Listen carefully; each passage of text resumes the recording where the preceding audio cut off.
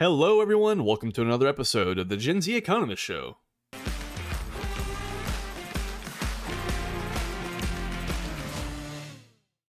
Hello, everybody. I'm the Gen Z Economist, and in today's episode, we're going to take a look at OpenAI's ChatGPT, the pros and cons of AI, and what it means for the future. So stick around, because later on in the show, I'll reveal something that will shock you. You've probably heard of ChatGPT already, but in case you haven't, ChatGPT is a language model that uses artificial intelligence to imitate human speech. It's been garnering a lot of attention lately, as it is capable of creating essays that can fool teachers and professors into thinking a student wrote them. So, now that you know what ChatGPT is, let's take a look at its pros and cons. Let's start with the pros. ChatGPT is a powerful tool for generating text and answering questions. It can quickly provide answers to a wide range of questions on various topics. The model has the ability to understand content and respond to natural language queries in a human-like manner. The advanced natural language processing, or NLP, algorithms make it easier to provide contextually relevant responses to queries. Another advantage of ChatGPT is its versatility. It can be used in a variety of contexts, from customer service to education. It can also be used to generate content for marketing and advertising, as well as for generating creative writing prompts. Moreover, ChatGPT can be trained to identify and predict future trends, making it useful in various research fields. Now, let's talk about the cons. One of the biggest drawbacks of ChatGPT is its potential for misuse. Because it can generate natural-sounding responses, it can be used to create fake news and misleading information. It is also possible for malicious users to manipulate the responses generated by ChatGPT, which can be a serious issue. There are instances where ChatGPT has been used to create deepfake videos, which is a significant ethical concern. Another concern for ChatGPT is its reliance on data. The model needs to be trained on large datasets to generate accurate and reliable responses. This means that the quality of the responses can vary depending on the quality of the data used to train the model. If the model is trained on biased or incomplete data, it may produce inaccurate responses. Finally, there is a potential risk of bias in the responses generated by ChatGPT. The model can be influenced by the biases and prejudices present in the data it is trained on, which can lead to inaccurate or discriminatory responses. For example, a study showed that ChatGPT was biased against women and people of color, which is a significant concern for researchers and developers. In summary, ChatGPT has many advantages, such as its ability to generate natural-sounding responses and its versatility in various contexts. However, it also has some drawbacks, such as the potential for misuse, its reliance on data, and the risk of bias in its responses. It's important to be mindful of these issues when using or developing ChatGPT and ensure that it is used ethically and responsibly. So, remember how I told you that I had something shocking for you? Well, all of the pros and cons I just discussed were actually written by the ChatGPT AI. So, were you able to tell a difference? Go ahead and leave a comment if you could tell that an AI wrote some of today's podcast. If not, leave a like on the video or a rating if you're listening on a podcasting site. So now that you've heard an example of what ChatGPT is capable of, I'll give you some of my thoughts on the subject. Clearly, artificial intelligence is getting to the point where it can successfully mimic or create human speech. This technology is extremely disruptive in the information space, considering that it can be used to replace writers and even generate propaganda. So, like I said, the pros and cons of today's episode were actually written by ChatGPT. So I created the demo account, and I asked it to write a short podcast script based on a single host perspective on the pros and cons of ChatGPT. So everything it wrote was for me to read you in the way that a podcast would typically go, and it structured it pretty well in my opinion. I've even used ChatGPT. I've tested some other of my podcasting ideas, such as how to raise your credit score or why you should own gold, and several things like that I've been working on. And on the whole, it seems like it is very close to the things that I've written. It almost mimics it, not quite word for word, but essentially idea for idea, and it writes it in a way that seems very natural. So it's definitely approaching human writer capabilities. So there's also some ethical concerns regarding the content generated by AI. After all, should a writer be allowed to profit from something written by artificial intelligence? There are already reports of people on Fiverr using artificial intelligence to create content without human creativity, and they're profiting from it. So personally, I don't have an issue with someone necessarily profiting from AI. However, you really get into some moral and ethical concerns when somebody writes a piece of content and doesn't disclose that.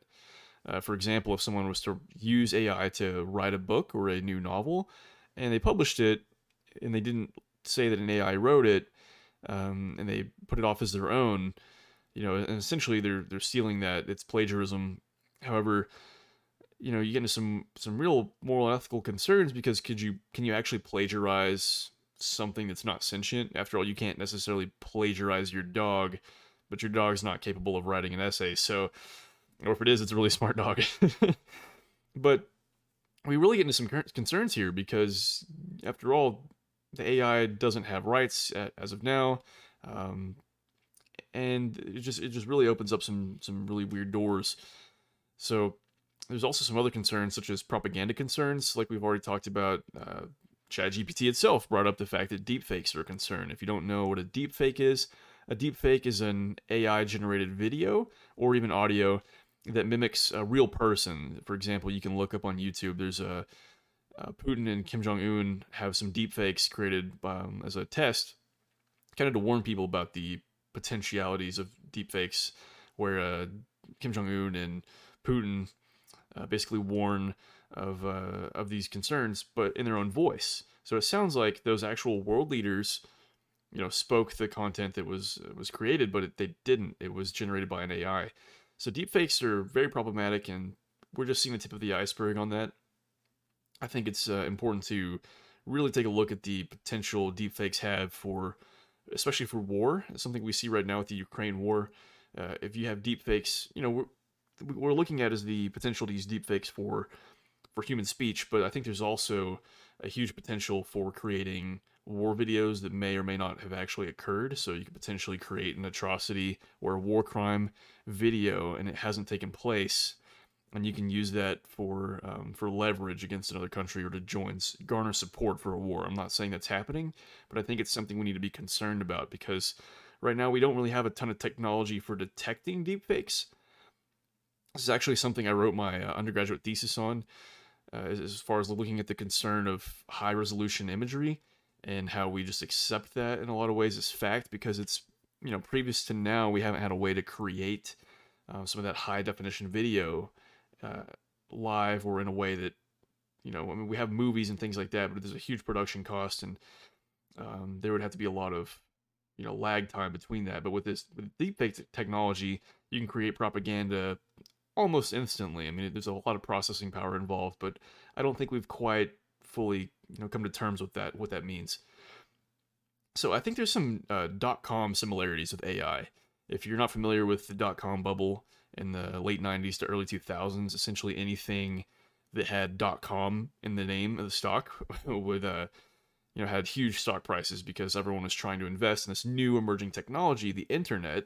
So anything that had a .com name was, getting invested in heavily by all kinds of different companies because they thought that these .com companies would essentially take off and, dominate the retail space and other industries. And in some ways it has. With Amazon and Google, they've definitely taken off, but most of the .com companies failed because they were using the term, the ending .com to get all this money because they didn't actually have a product that used the internet. They just had a name that included it. So I think what we see now is a lot of companies are going to start using the term artificial intelligence or AI, powered by AI. We already see that with Bing, and I'm not saying that Bing is not AI powered, but as soon as ChatGPT started garnering all this attention, that's when Microsoft released that it was, powered by artificial intelligence. I think it's important to distinguish the difference between artificial intelligence and algorithms. After all, the internet's been using algorithms for, decades now in order to, potentially push content or push advertisements to people. So it's very important to keep this in mind because I think we're going to start seeing companies that specialize in AI and are trying to profit from the AI title that may not actually have artificial intelligence. So I think that's something people need to be careful about, especially if you're investing, you want to invest in the AI space. So this also brings us to the problem of AI sentience. That's probably one of the things that everyone's scared about. Is the AI sentient? Does it know it's alive? Is it alive? Does it want to kill all humans?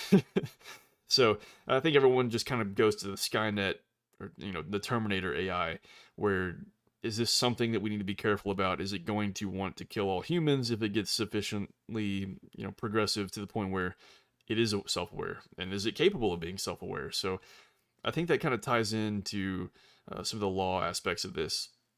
My thought is of Star Trek, how Data is a fully artificial being. He's not organic, and there's a battle over, does Data have rights? So this character that's essentially a robot, but he is sentient. Does he have rights or does he not? And at some point they determine that he does in fact have rights. So is that something that we're approaching?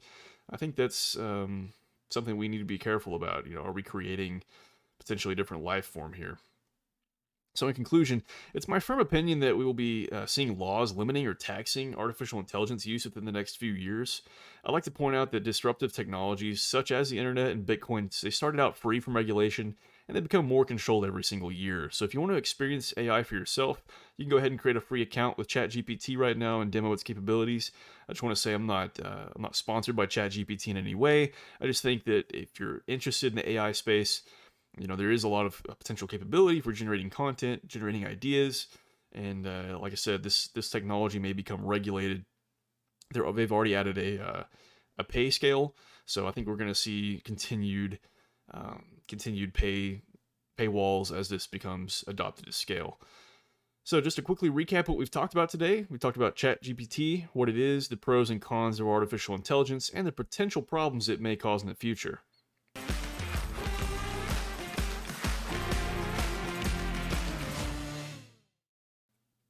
So, thanks for listening to today's podcast. I hope you found it useful. If you did, please leave a like and subscribe for more, and I'll see you on the next one.